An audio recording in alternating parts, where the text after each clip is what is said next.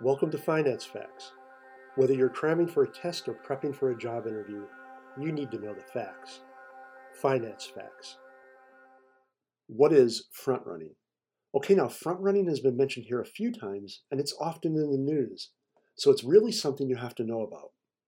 Front running is the practice of entering into a trade solely because you have knowledge about upcoming trades that will change the price of an asset.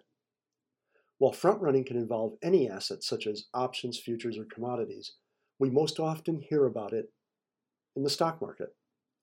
Front running is considered a form of market manipulation. Many times we hear of brokerage firm employees front running trades and doing so in accounts owned by relatives or others who share profits made. A simple example of front running involves a brokerage firm receiving a customer order to buy stock. They then buy the shares themselves and sell them on to the customer at a higher price. Front running is illegal because profits made using information not in the public domain. The term front running comes from the era of paper trading when orders were written down and hand carried from the broker to the trading desk.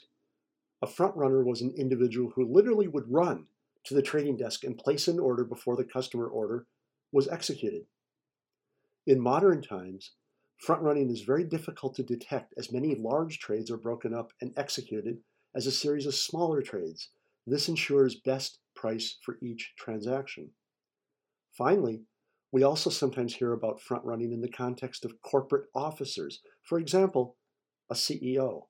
The CEO sells his stock in the company he runs because he knows earnings will be bad and the shares will fall in price. Thanks for listening to Finance Facts. My name is Dave Coker.